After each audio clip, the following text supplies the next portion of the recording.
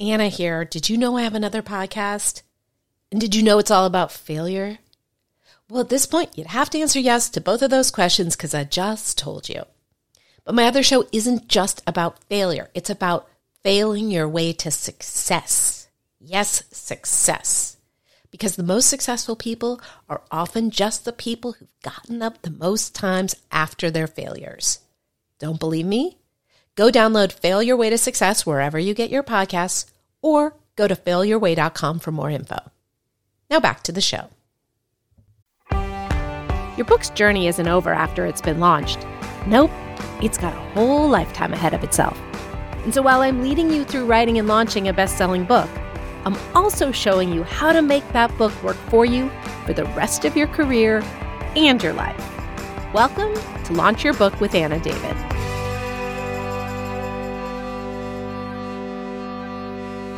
Hi there, you're listening to Launch Your Book with Anna David. I am your host, Anna David, and every week I either interview or somebody or answer a question that is related to writing and launching a book that can help build your business and or change your career and life. So today I'm answering the question, what is the difference between a ghostwriter, an editor, and a writing coach? This is something I am asked all the time, and there is a lot of, confusion about the difference. So, when it is a ghostwriter, to be clear, you are not writing a word. It is all conversations. So a lot of people think, well, a ghostwriter, that's a co-writer. It is not. A co-writer is a co-writer. A ghostwriter is interviewing you, shaping what you say into a book, presenting it to you for you to approve, and usually you are getting the sole byline. And there is nothing that is considered dishonest about this. The assumption for many successful people is that they did have a ghostwriter that they are not crediting. Now, I did this book for Tom Sizemore, and I was at William Morris at the time. They negotiated this whole thing where my name had to be as big as his on the cover. That amused me at the time because I was like, I don't really care, but it ended up mattering.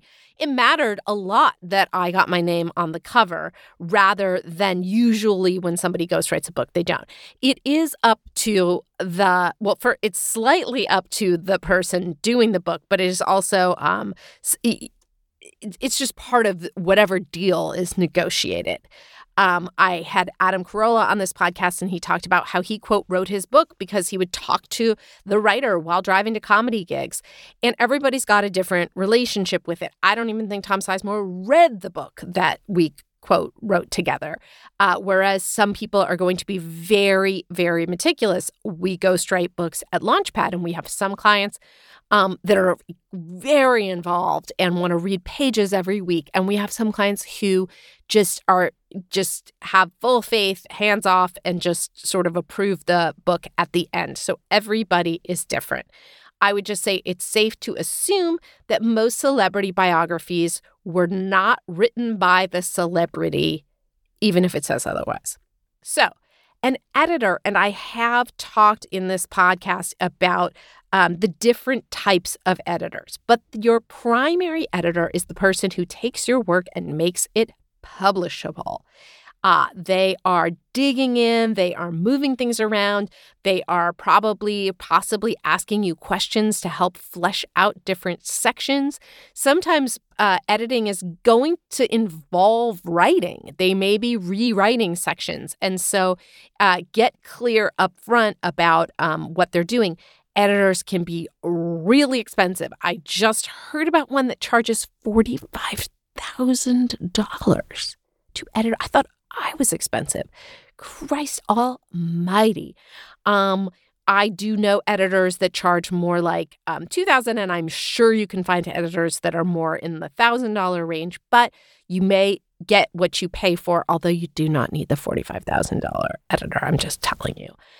Your editor is there to make you better. And I know from my own experience that it is easy to come to resent your editor.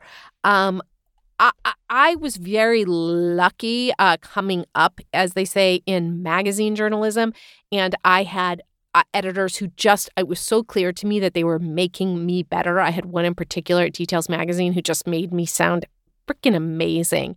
And I had one experience with one book where the editor was very insistent on changing something that changed the meaning and in a way that made me uncomfortable. And I said, I'm not comfortable with that. And he said, either do this or we're not publishing your book. And that was a really unfortunate experience. It never happened to me in many, many years of being a writer. So 99.9% of the time, your editor is your friend and is there to make you better. Your editor is not credited on the book.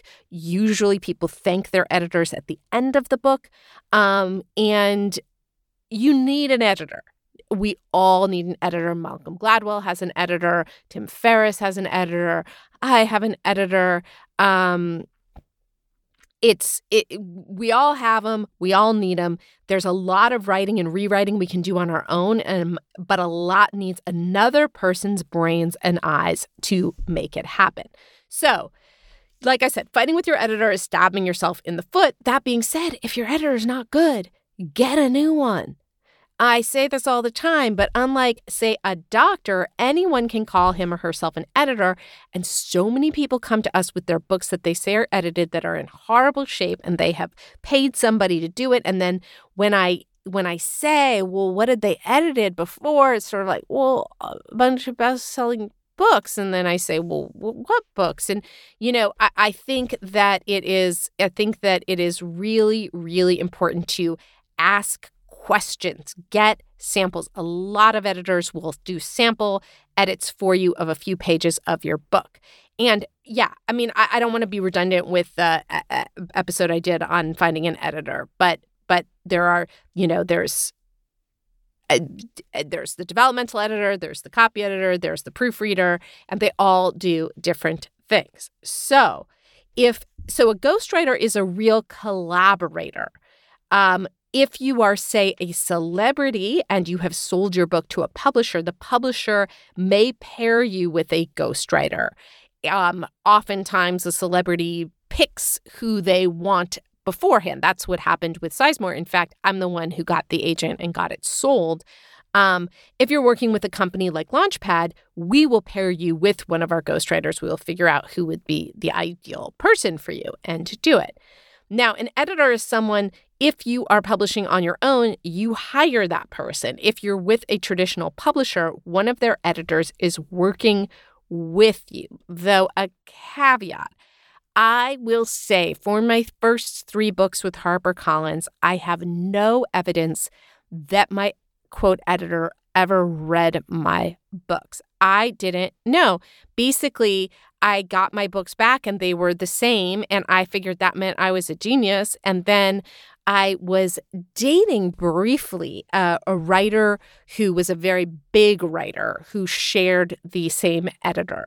And I was with him and he got notes back from this editor, and I said, oh my God, I mean, he really went in there and gave you all these notes and did all of these things. And he said, yeah, that's what he does. And I said, that's not what he does with me. And it hit me like the proverbial lightning bolt that this other person whose book was guaranteed to be a massive bestseller, this editor wanted to, quote, sort of pee all over it, have his imprint all over it.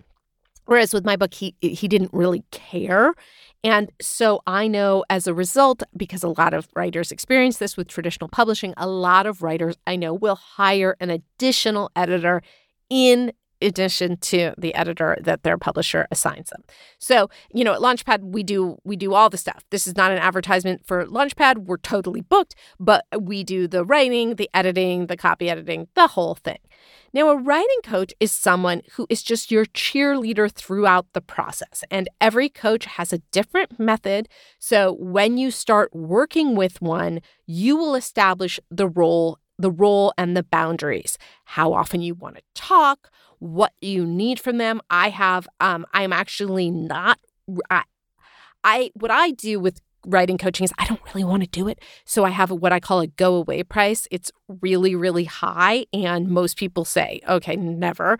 I have one person who said fine. So I have one client, and our process is very malleable. I am there to provide accountability.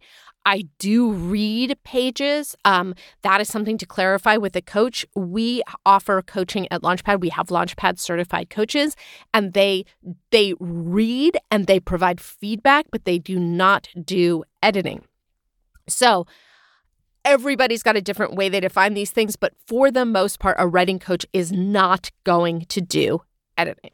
So that was my breakdown of ghostwriting editors and writing coaches. Again, if you would like the show notes for this episode, go to launchpadpub.com/blog/difference, and I'll see you next week.